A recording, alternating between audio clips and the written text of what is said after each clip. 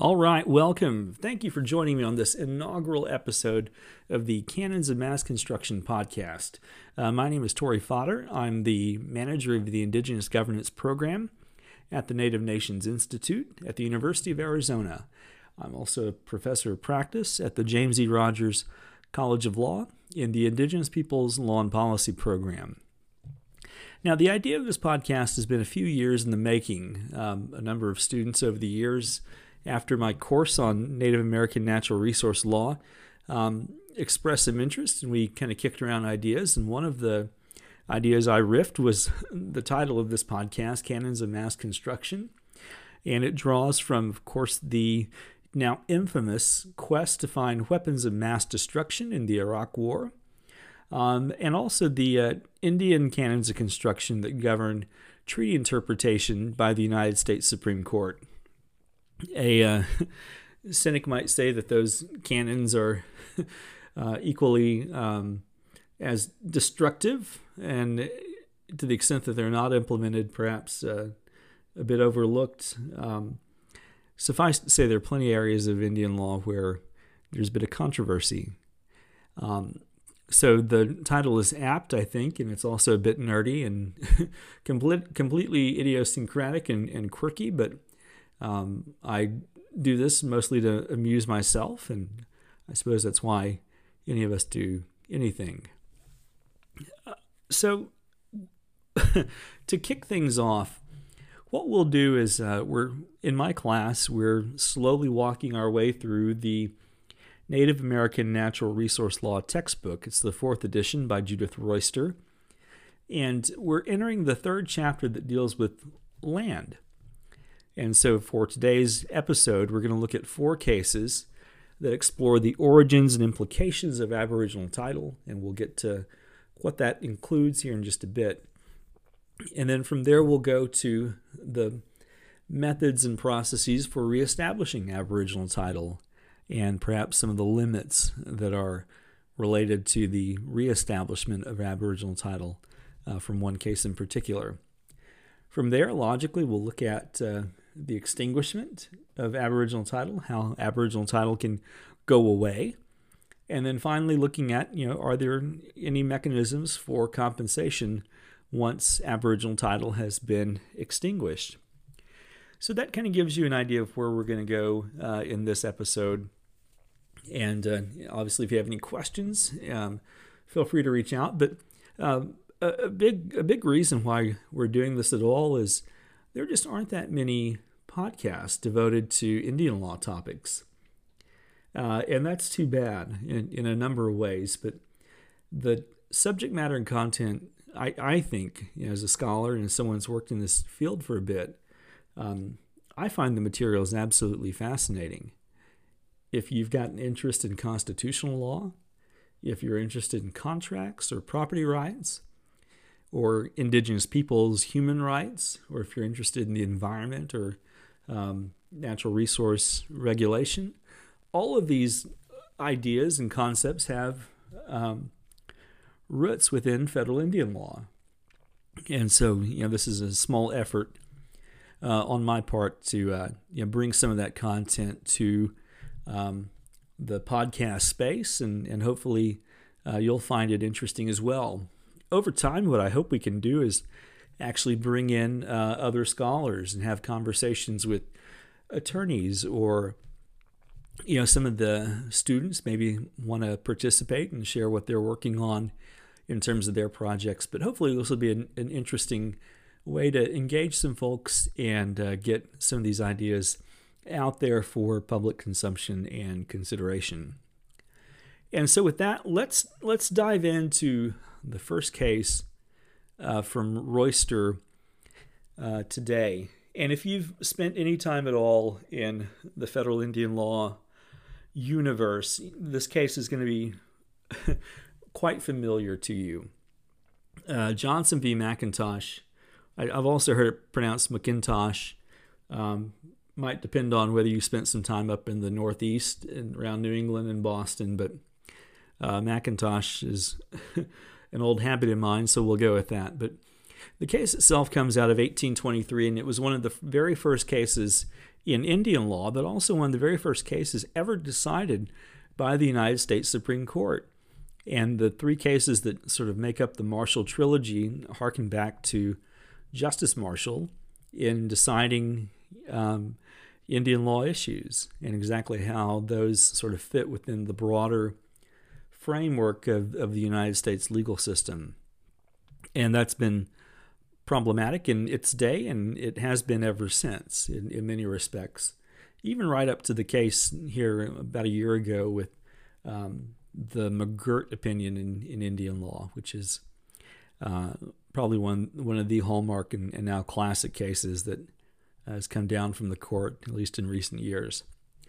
That said, though, Johnson v. McIntosh, we got a very simple situation. So the Indians, as often happens, decide at this point in time to sell land to Johnson back in the 1770s. There's kind of two parcels in question, but the land sale goes through. The Indians, by all rights, own the land. It was theirs. That was their traditional territories. Kind of seeing the writing on the wall is westward expansion and the prohibition on taking land west of the Appalachians, as that fell away from the British government and began to ebb under the new American government.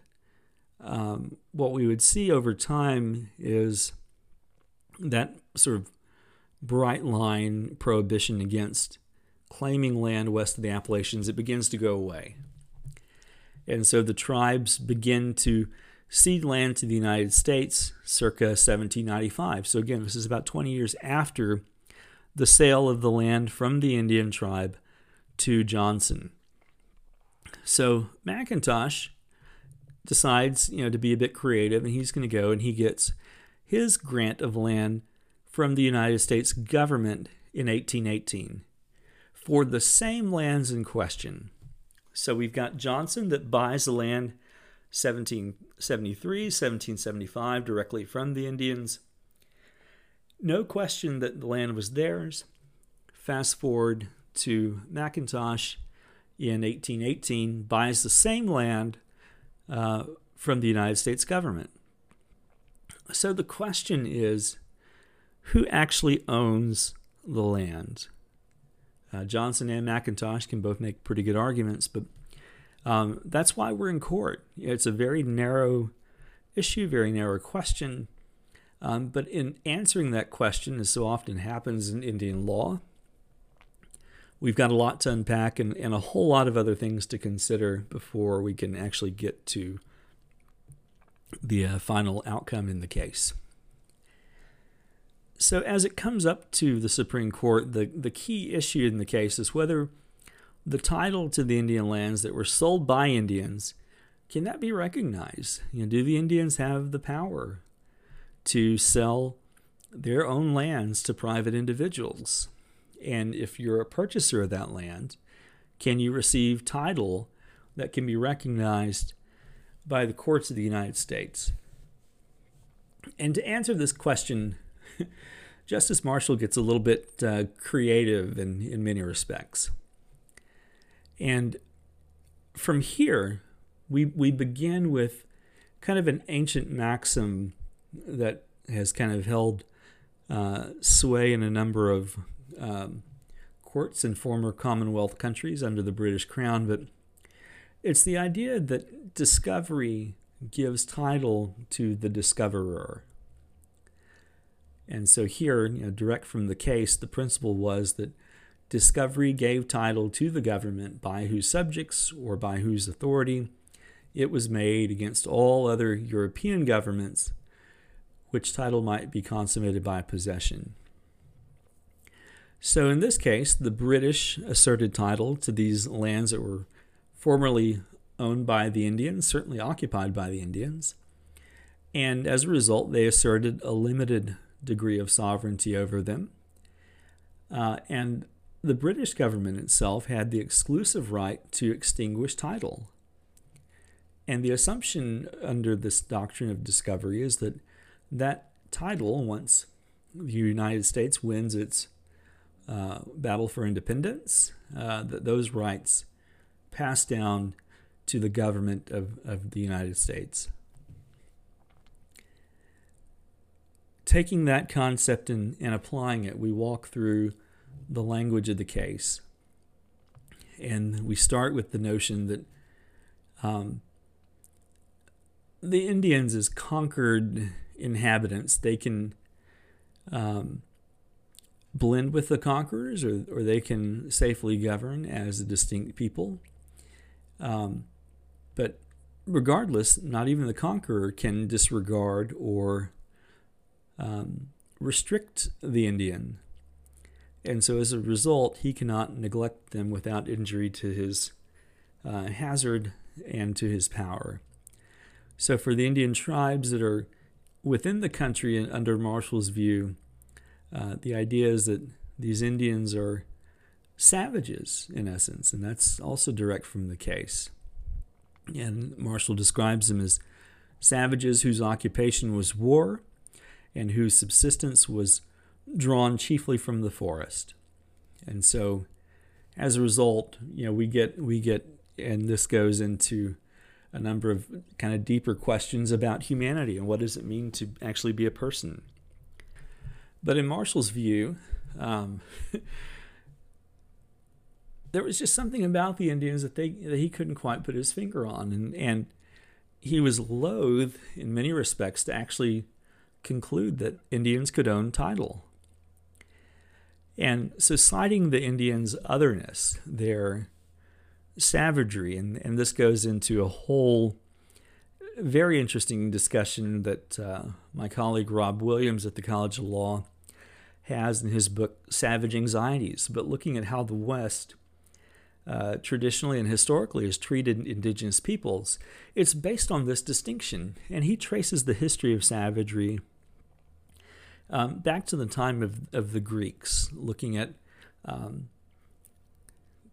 concepts of otherness vis-a-vis Greek civilization. And it makes for really interesting origins to consider when we look at how that applies to this case in particular. Because Marshall doesn't hide the ball. I mean, he's essentially saying, when we think about it, these were people that were conquered.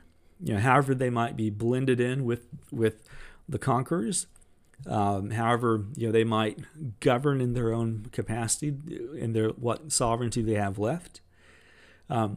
There's no distinction in Marshall's mind that that there's any opportunity for Indians to own title. There's no kind of outlet. I mean, it doesn't factor into his thinking, in part because of the notion of savagery that a learned man like Marshall would have had as the result of a classical education. So he looks at, and discusses the frequent and bloody wars that have ensued on the frontier at this point in time, as westward expansion, kind of got underway in the late 1700s, early 1800s. Already there were skirmishes as non-Indian settlers began to encroach upon Indian territories. And so conflict, in many ways, I think he was right, it was unavoidable, but not necessarily in the way that he describes. Now, what he goes into is that as the white population advances, the Indians necessarily recede. So for the Indians to be considered occupants, fair enough, we'll protect them, and in times of peace they can have possession of their land, but they're deemed to be incapable of transferring absolute title to others. So the conclusion of the case is that the Indians had no recognizable title to actually sell to Johnson. So the very first transaction in the case, 1773, 1775, that sale of land to Johnson is sort of right out of the blocks no good, because while Indians may have a right of occupancy based on the doctrine of discovery, which passes down to the United States, it's the discovering European power that has the right to claim title. And so for whatever indigenous peoples there are, they're so different. in Marshall's mind, the concept of title and property doesn't even devolve to these peoples that he openly called savages. And so the outcome then is that, however much, they might be civilized now, or to the extent to which any of the tribes, take on sort of Western ways, it doesn't really matter to Marshall. They simply are incapable of transferring absolute title to others. So the only title we can recognize in this particular case is the title that we get from McIntosh, who goes to the United States government for a land grant and receives one for these exact parcels of land. And so the case itself, what it ends up doing is it creates one of the foundational pillars of federal Indian law, and that's the notion of aboriginal title. So aboriginal title under Marshall's construction is nothing more than a right of occupancy. Now, it sounds a bit weaker than it actually is. As we go through the remainder of this chapter and look at some of the other cases, what we're going to see over time is that, well, there's some meat to that notion. But for now, Marshall's saying that they have a right to be there, and that may sort of lend itself to certain benefits or certain protections on the part of the government of the United States. But that's not the same as actually having paper title that says in Western law, we own this land. And in fact, all title in the United States, as it does under the auspices of the doctrine of discovery, as the dominant conquering power, title is vested in the conqueror. And so the entity that can grant title is actually the government of the United States and not the Indians. And again, just to reinforce the conclusion, Indians had no recognizable title to sell to Johnson in the first place. So that purchase was never perfected. It was never made good. There's nothing to recognize there because they had no title to sell. And by contrast, McIntosh, who went through the proper procedures of getting a land grant from the government of the United States, his title actually can be recognized. Shifting gears here a bit, so in Johnson we get the notion of aboriginal title, its origins, where it came from. From there, I mean, it's a bit logical, but the Royster text moves into a conversation or discussion excerpt of City of Sherrill v. Oneida Indian Nation. That was a case that came down in 2005, authored by Justice Ginsburg. And this it's an interesting issue, but what the case got at fundamentally was just the question of how can tribes go about reestablishing aboriginal title. So if we assume that good title, not aboriginal title, but paper title is for the government of the United States to give, then it follows that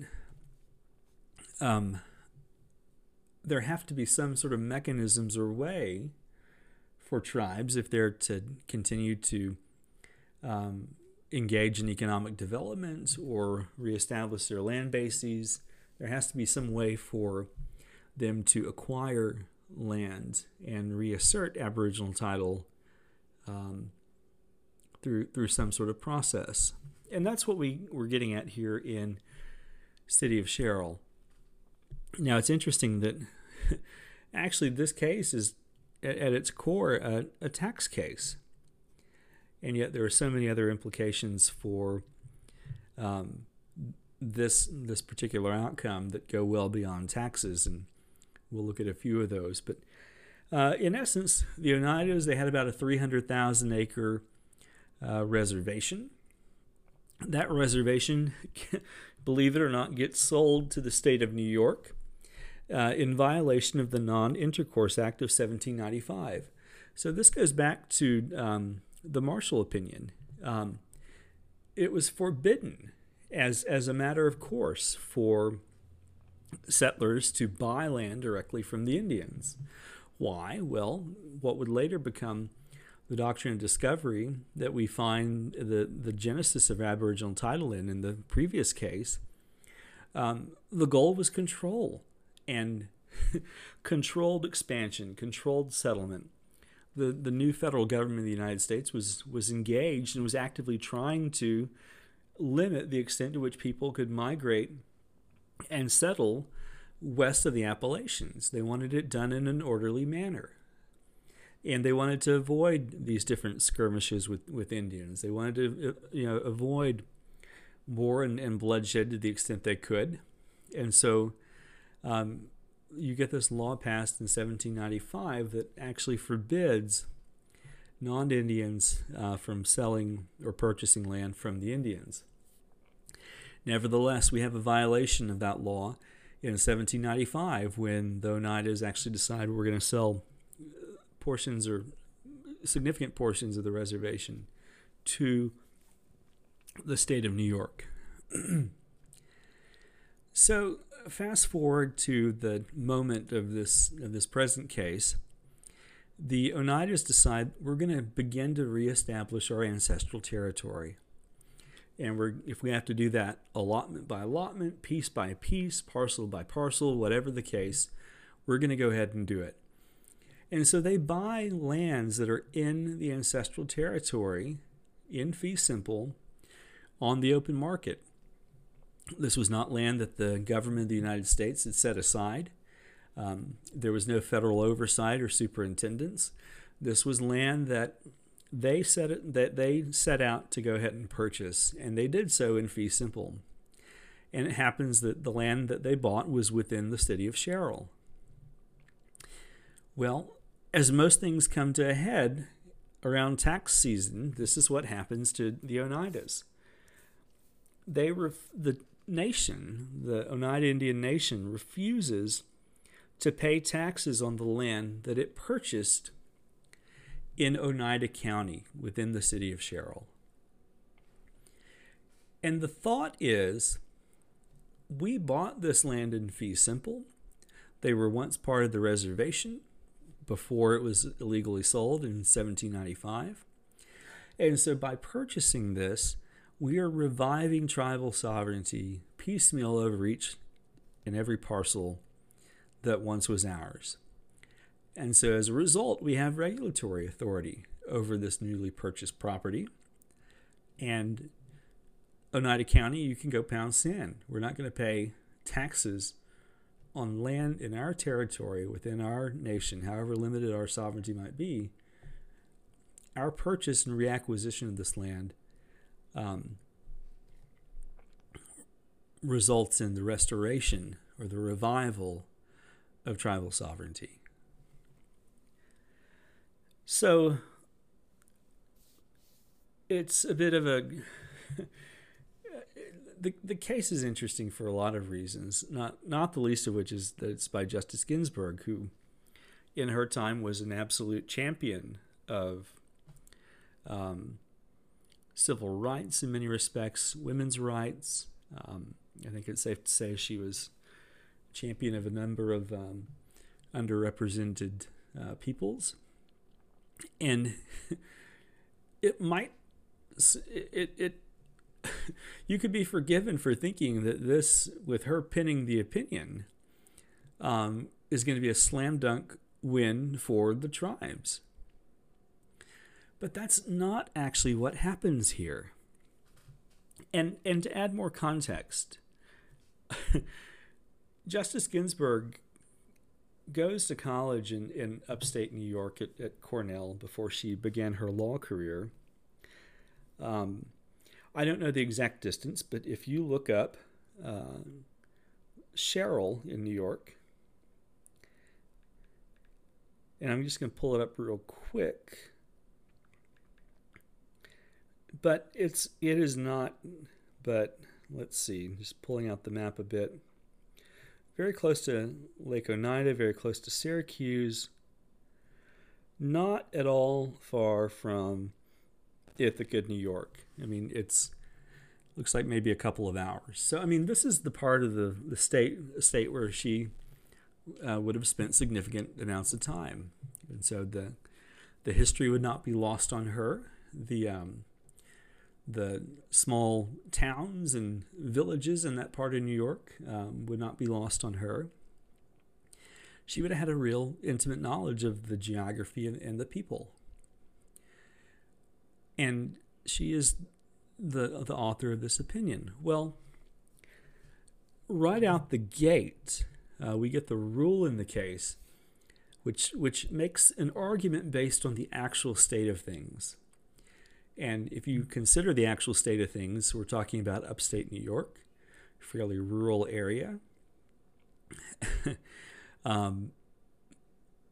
The reservation has long been sold back in 1795, albeit illegally. And what we get is Justice Ginsburg's lens on this particular issue. And she notes the appropriateness of the relief the Oneida Indian Nation here seeks must be evaluated in light of the long history of the state of sovereign control over the territory. So in other words, in considering this case, we'll hear the claims, we'll weigh the different issues, but we've got to think about the long history of state control over these lands. So we're not necessarily going to pay much attention to the tribe's perspective. We've got to put it in broader context. We've got to think about all of the non-Indian towns, counties, cities that populate this part of New York. And we've got to weigh those. We've got to balance the equities. We've got to think about what the tribes are wanting and the wrongs that befell them. And we've got to think about, how are people actually living now? And in balancing these things, we get our outcome. So applying it to the arguments made, the first issue that comes up that has to be grappled with is the issue of latches. Latches is an old concept. I'll say ancient, not to be overly dramatic, but it has a deep history within the common law system. And here it's the principle that after so much time has passed, that can preclude relief. So in other words, something bad may have happened, but after so much time has passed between when the wrong occurred and the time the case is brought or the claim is made, after a period of time, we've got to just wash our hands and say, there's nothing we can do. Here, we consider latches, and in Justice Ginsburg's view,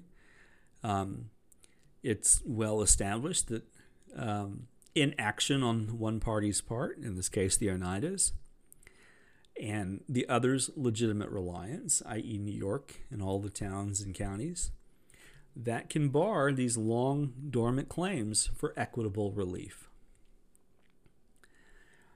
The second issue that the court notes is impracticality. So the court has long recognized the impracticability of returning to Indian control, this is right out of the case, that generations earlier passed into numerous private hands. These, quote, these pragmatic concerns about restoring Indian sovereign control over the land, magnified exponentially here, where development of every type imaginable has been ongoing for more than 2 centuries. So, in other words, this is just not doable. If we think about the towns, we think about all the development. My God, Syracuse is close by, and so is Ithaca, where I went to college, just down the road. If we think about all these different things and all these different towns and roads and counties and tax schemes and small businesses, private property, state lands, federal lands, if we consider the whole bulwark of development that's gone on over 200 years, it's just impractical. We can't go there. So it's sort of like latches. Not only is there too much time has passed, even if we erase that and said, no, it's fine, we can hear the claim, we still got to think about the practicalities. And this is absolutely a crass nod to the actual state of things. This is a case that is fundamentally decided on the basis of how things are. It doesn't give any thought to right. It doesn't give any thought to the actual claims being made, anything like that. The case is purely decided on the basis of pragmatic concerns. And that's something that Justice Ginsburg notes right in the text. And then, we have to think about disruptive effects. Well, were we to do this, what's the outcome going to be? Do we have to, mess with settled expectations, which is another calling card of law that we don't like to do. We like to have things settled. We don't like to mess around and kind of monkey around with people's property rights. We expect those to be settled. When you buy a house, you've got a land description, you've got plots, you've got very clear demarcations for where the property begins and ends. It's a whole process to get that surveyed and assessed.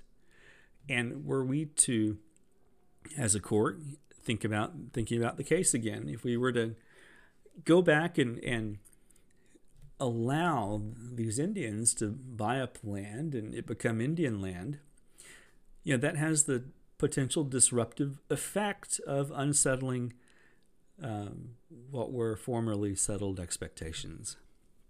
And so we've got to consider what's actually going on here as time goes by. And so the conclusion, again, this is absolutely surprising. Thinking about Justice Ginsburg, her philosophical, ideological leanings, often a champion for Indians and other underrepresented groups. Here, it's a flat no. And the conclusion is the distance from 1805 to the present day, the Oneida's long delay in seeking equitable relief against New York or its local units and developments in the city of Sherrill, spanning several generations, evoke the doctrine of laches, acquiescence, and impossibility, and render an equitable piecemeal shift in governance this suit seeks unilaterally to initiate. And elsewhere in the case, she talks about the Oneidas trying to revive the long, cold embers of sovereignty over land. It's a bit poetic and a bit silly, but I mean, just to be clear, for the Oneidas, it's like, well, our goal is to reestablish our land base. Our goal is to reestablish this reservation that was sold back in 1795. And so we're going to do it. By God, we're going to do it piece by piece. And in good faith, that's what they attempted to do.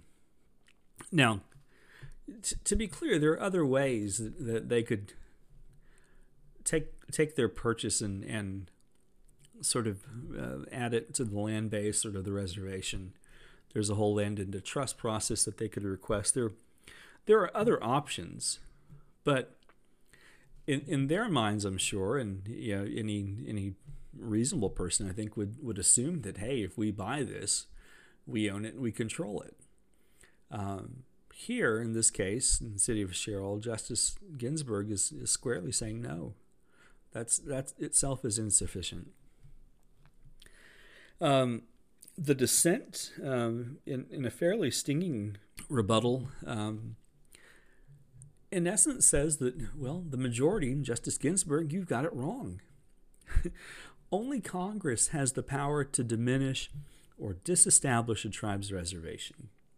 And that was the key issue in the McGirt case that we've talked about very briefly here in this episode, but we've also looked at it in my course, and certainly an interesting issue in its own. But it's just that simple recognition. Only Congress has the power to diminish the tribe's reservation.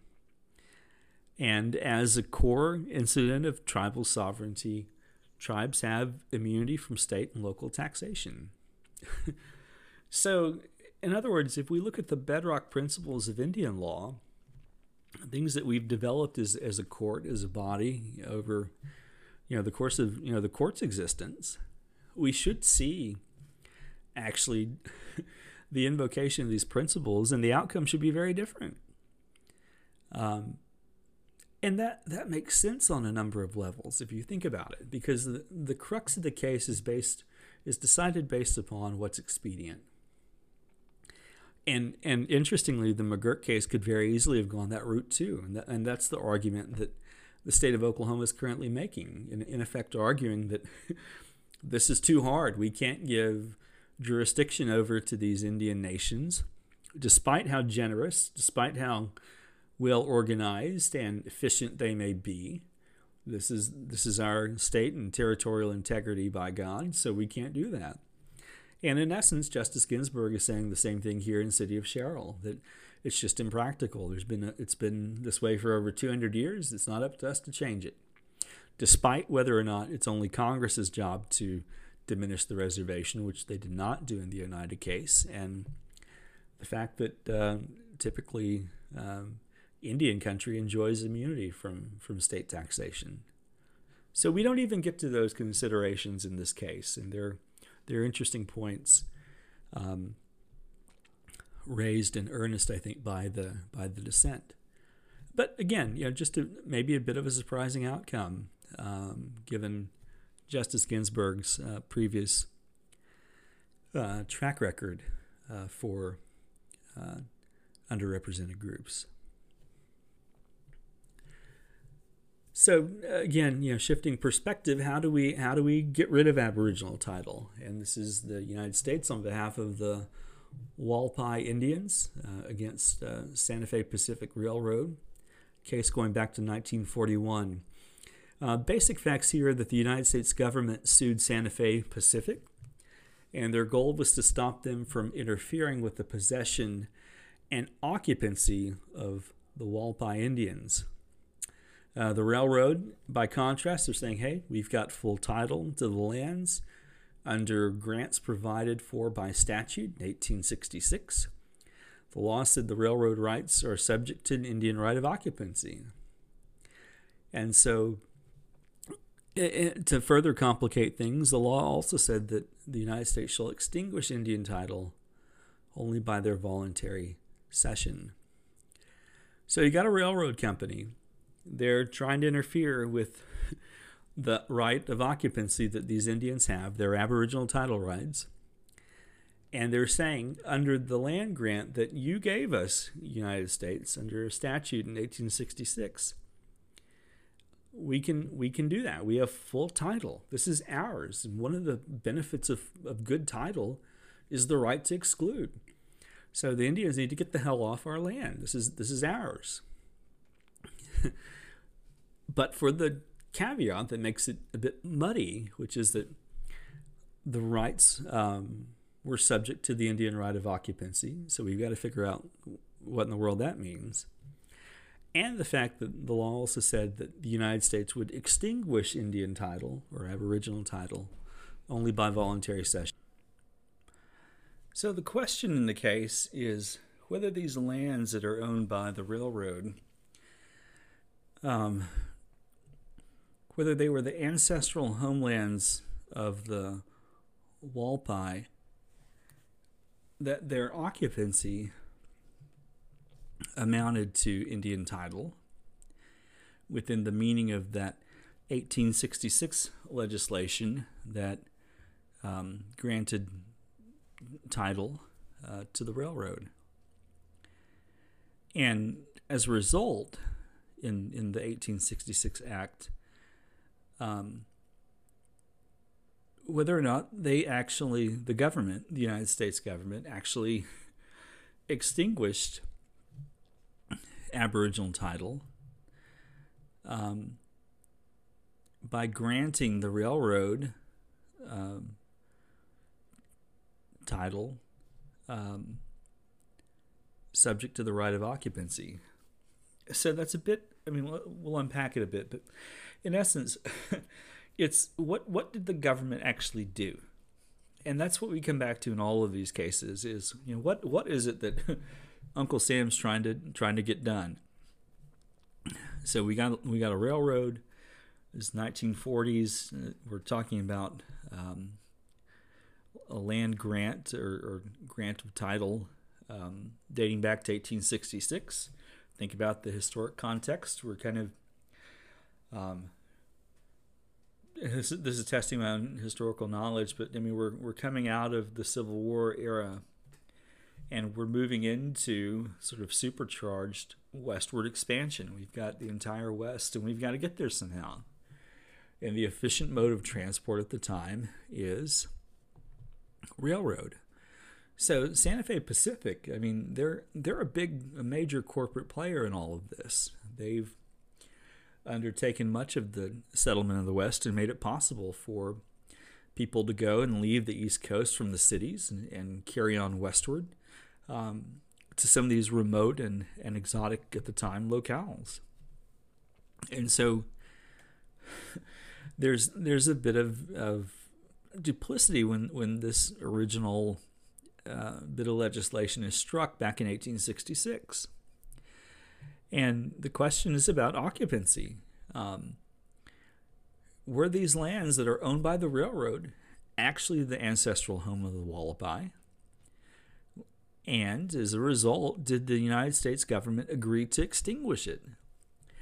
And in the event that they didn't extinguish it, did the government in fact grant to the railroad company kind of an easement? You get this land subject to the right of occupancy of the Indians. And so that's what we've got to unpack. That's what we've got to kind of sort through and figure out here in this case.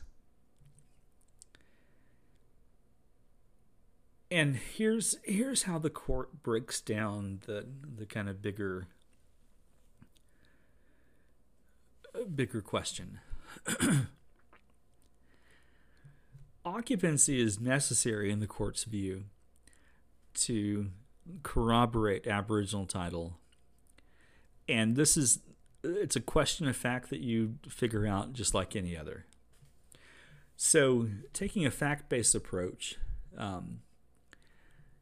you've got to establish whether or not the lands in question were included in the ancestral home of these Indians, the Hualpai. Was it a definable territory? Was it something that the Hualpai exclusively used and occupied?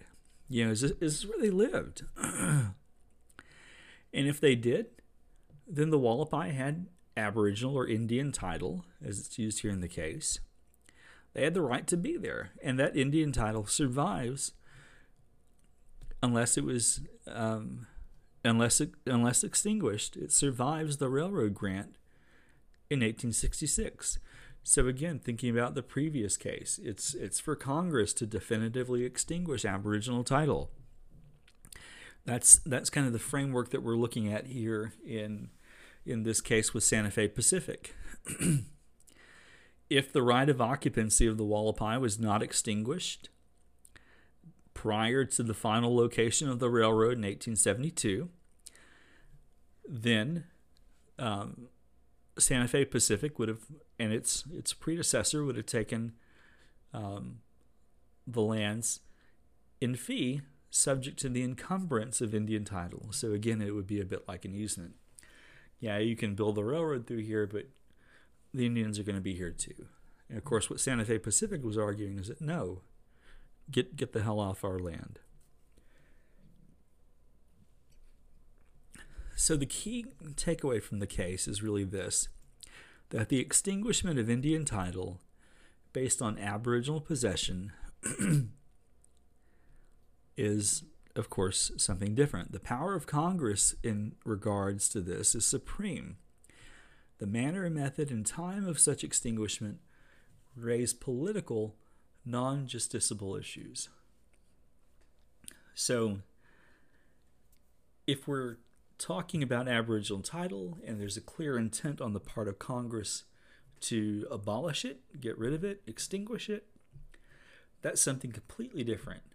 That is within Congress's plenary power. Again, federal Indian law buzzwords, but for those listening that may not have this kind of background, All that means is that with respect to Indian law and Indian issues, Congress reigns supreme.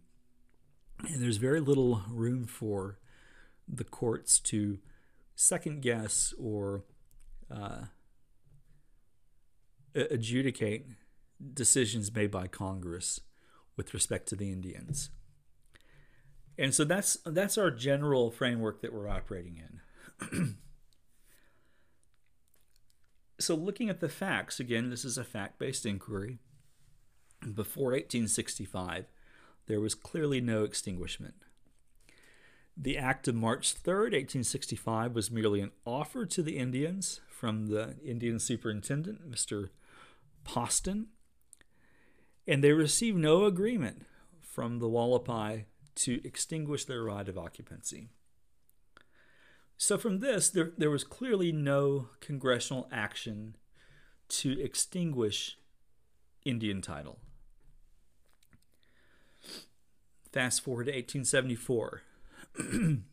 Removal.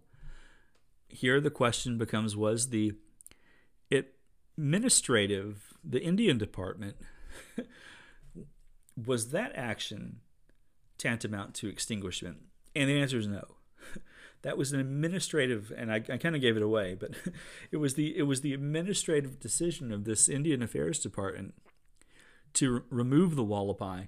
It wasn't Congress's decision. So again, we get into this awkward tension in Indian law, where normally we would have checks and balances, and it would be kind of anathema for the executive to take action where Congress has not legislated or given them authority to do so. Here, at this point in time, all is well. Keep calm, carry on. There's no sort of dispute about the ability of the administration or the executive branch to undertake those kind of measures. So, but it's neither here nor there in the eyes of the court, because the conclusion or the outcome or on this point is whatever the action was, there was no congressional sanction for removal. And in fact, the Indian Department itself allowed the Hualpai to come back onto those lands about a year later. So there's no congressional mandate. Even if there's forced abandonment, which was temporary, that is not tantamount to voluntary cession. And then finally, the last bit of fact to consider is the executive order, July 8th, 1881. Again, this is getting a bit in the weeds of the history, but it was one of the issues considered in the case. The reservation in 1881 gets established at the Hualpai's request. So the Hualpai accepted it, and this amounted to a relinquishment of any tribal claims outside of it. In other words, voluntary cession. And that falls under the 1866 Act that we've kind of discussed at length above. So the Hualpai accepted it. This amounted to a relinquishment of any tribal claims outside of it. And so as a result of that, not the removal, not the 1866 Act itself, but the voluntary acceptance and request of a reservation, that was the magic word for the court that triggered voluntary cession under the 1866 Act. So if you remember that bit of legislation that gave Santa Fe Pacific rights, the law said the railroad, you can have it, subject to the Indian right of occupancy, and the U.S. will extinguish Indian title. So in other words, you've got an easement that you're stuck with, and it's these Indians, unless the Indians engage in the process of voluntary cession, unless they give up their land. So we're fine through 1865. The 1865 Act, we've got administrative actions, but no congressional action that corroborates cession even the removal, we've got the Indian Department kind of going rogue, taking their own actions. They allow them to come back. Forced abandonment is not voluntary cession, but when the Indians request a reservation in 1881, that was sufficient for the court to find voluntary cession, triggering the provisions of Section 2 under the 1866 Act. And so here, the Indians lose. And it's interesting, but it also, I think, imparts some of the complexities of Indian law, because you can be good, it's like maybe, then no. So it's disappointing, a disappointing outcome, but in many ways this is specific to this tribe and the quirks of history. But it also, lets you know that courts aren't necessarily concerned about equitable considerations. They're not necessarily concerned with sort of history. And here we don't really, I suppose there's no treaty, so we wouldn't necessarily trigger the canons of construction. But at any rate, the outcome is that the tribe loses. So when the tribe does lose, typically with loss of title or loss of land or any property rights, we can consider that a taking, and takings are compensable, at least in theory. Here, in the next case, Tehiton versus the U.S., case out of 1955, we're looking at compensation for the extinguishment, the doing away with of Aboriginal title. And here we've got the Court of Claims, these Alaska Natives, Tehitons. They have Aboriginal title, but there's no congressional recognition of Indian rights. Fast forward to 1947, the Secretary of Agriculture authorizes to contract to sell timber, notwithstanding whatever claims or of possessory rights that these particular Indians might have.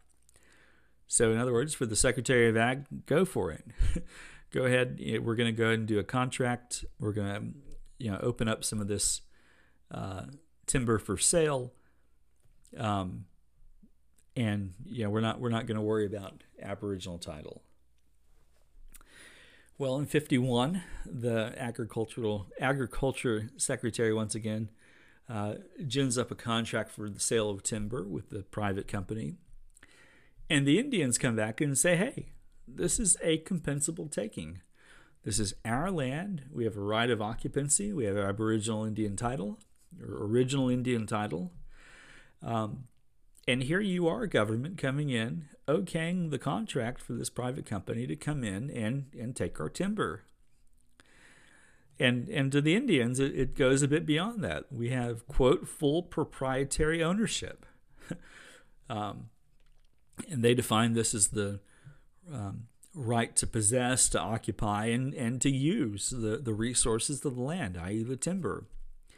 And both, if you're allowing this timber company to come in, you're taking our land, you're sort of voiding our ability to occupy it, and certainly, by gosh, you're taking away our ability to use it because you're cutting the trees down and shipping them out. And the government comes back and says, well, no, that these Indians, they have no compensable interest. So, it's a pretty clear-cut case. I think the issues are straightforward. And the question is whether, the tribe is owed compensation from the United States for the taking of timber. And again, the Indians are claiming Aboriginal title or right of occupancy. The court situates the outcome within the halls of Congress. So where Congress has by treaty or agreement or something else declared that the Indians were to hold the lands permanently, then compensation must be paid for subsequent taking. So, I mean, in this, I think we get into one of the complexities of the issue, which is that, okay, Indian tribe, you have a right of occupancy because we over here in Washington, D.C., in the Congress, we have deemed it so. We recognize your right of occupancy or your right of aboriginal title. If, in fact, Congress has done that, then if those lands get taken or something like this happens where the resources are exploited despite no sanction from Congress, then the Indians are entitled to compensation for a taking. In the event that does not happen, there's no entitlement. There's no nothing gets triggered that would mandate compensation for a taking. So applying that basic rule, that basic idea about congressional recognition, we look at that same issue here in this case. Was there recognition? And the answer is no. There was no congressional recognition of Indian occupancy. Any legislation to that effect was just to maintain the status quo. There was nothing in the legislation that allowed for these companies to come in. There was nothing. There was no affirmative action by Congress, in other words,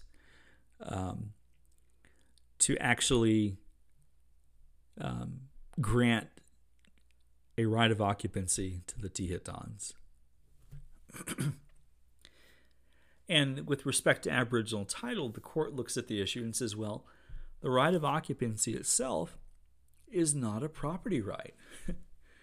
Now, wrap your head around that one. Let's just pause for a second and think about that. The right of occupancy is not a property right. Well, what the hell is it? That's kind of the whole thing we're trying to sort out. And we go back to Johnson v. McIntosh, where Justice Marshall kind of steps in it, and it sets off a whole chain of events that makes Indian property law and Indian property rights so confusing. But to the court, it is a right of occupancy is not a property right because you don't actually own the land. You just have a right to be there. So you're kind of a barnacle in that sense. You can sort of latch on and be in and around it, but you don't own the land. If someone wants to come and bulldoze your sacred forest and put up a parking lot for the next Walmart, that can be done. And that's what the court's getting at here.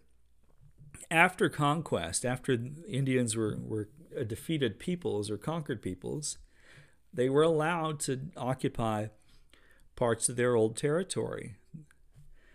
But this is not a property right. It's just a right of occupancy. They have a right to be there. And so again, hearkening back to Aboriginal title and the doctrine of discovery, the right of occupancy is given at the sufferance of the sovereign. In this case, the United States. The United States grants and protects that right of occupancy, their ability to be there, from intrusion by third parties. The right of occupancy itself is very tenuous. It can be terminated if the sovereign chooses to dispose of lands by sale or whatever it wants. There's no legally enforceable obligation to compensate the Indians for the extinguishment of their right of occupancy. So in this case, the outcome is not good for the Tehitans. And the court notes, we've never had any case that's come before us with respect to Indian occupancy that it's not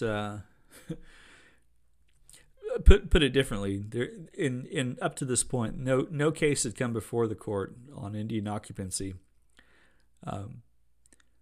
where it was not specifically recognized as ownership by an action authorized by Congress. So in other words, if if you look at the history of the case law leading into this particular case, nowhere in that history was there ever a time where an Indian right of occupancy was anything other than sort of a right to be there at the sufferance of the government of the United States. And if the government of the United States chooses to withdraw its the privilege extended to Indians to be on their own land, then they can do so without compensation. And leading into this, we get this infamous quote from the Supreme Court. And it reads, "Every American schoolboy knows that the savage tribes of this continent were deprived of their ancestral ranges by force, and that even when the Indians ceded millions of acres by treaty in return for blankets, food, and trinkets, it was not a sale, but the conqueror's will that deprived them of their land." That quote adequately sums up, I think, a lot of the Supreme Court's approach to federal Indian law. And it's from various justices at various moments in history, but the outcome is always the same. It's the notion that, yeah, okay, we gave you some blankets and food and some trinkets in exchange for your land, but that wasn't a real sale. That was just to make you feel good. And we're going to go ahead and take this land anyway, but here's some beads. So it's fair to say, I mean, I think cases like this are quite rightly infuriating. And the question is, did they really have no property rights?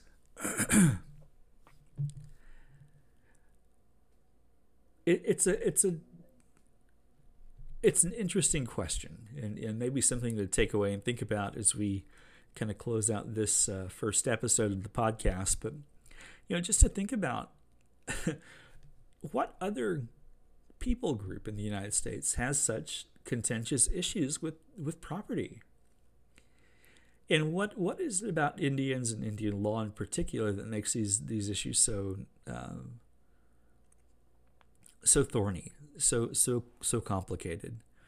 Well, a lot of it goes back, I think, to Justice Marshall in the case that we began this conversation about with respect to Johnson v. McIntosh. The whole problem there is the way that it was handled. Certain scholars have made the argument that the taking of Indian land was the most efficient way of sort of shuffling the Indians off this mortal coil and carrying on to actually take the land, take over the continent. It was the way of kind of invoking the least amount of bloodshed, and relocation and whatnot were to some extent inevitable. I don't agree with that view because I think it's highly problematic, and it really depends on how you define efficiency. But here what we're talking about is really the whole question about property rights. I mean, the nation itself was founded on the premise and on the principle that people could come here, that this was a land of opportunity, and that settlement and property rights, these are things that are sacred. And to the late Justice Ginsburg's point, we don't like to upset settled expectations. And yet, what we've done in property law, in many ways with respect to indigenous peoples, is we've certainly upset what normally is the status quo.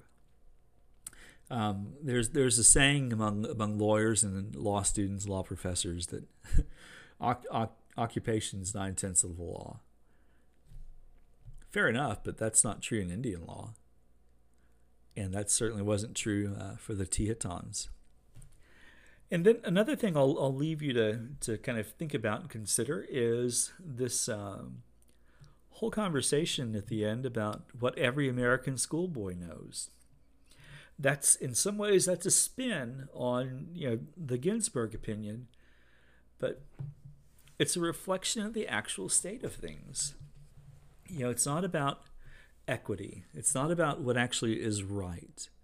It's not about what's going to right the scales of justice rather than creating a perpetual imbalance. The outcome here is about the actual state of things and how do we maintain the status quo with the least disruption. Because however virtuous or however truthful or actual the wrong was that the Indians incurred, too much time has passed and there ain't nothing we can do about it. Is more or less the perspective.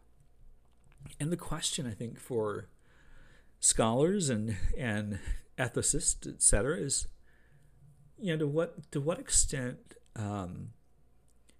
do we pervert justice still today on the basis of law that has no moorings in our values? And that's something else to consider, just to think about as we kind of close here. So, with that, we will conclude the first episode of the Canons and Mass Construction podcast. Hopefully we'll get some guests and other perspectives. If you have comments, feel free to email me. My email address, for those listening that aren't affiliated with the University of Arizona or my class, you can reach out to me. It's the letters TAF05. TAF as in Frank 05 at arizona.edu. I'll be glad to take your questions. If anyone submits anything, I will try to work it into the next episode, and we'll carry on with this, I think, interesting conversation about Native American natural resources. And so with that, I will take my leave, and I hope wherever you are, you have a great day. Bye.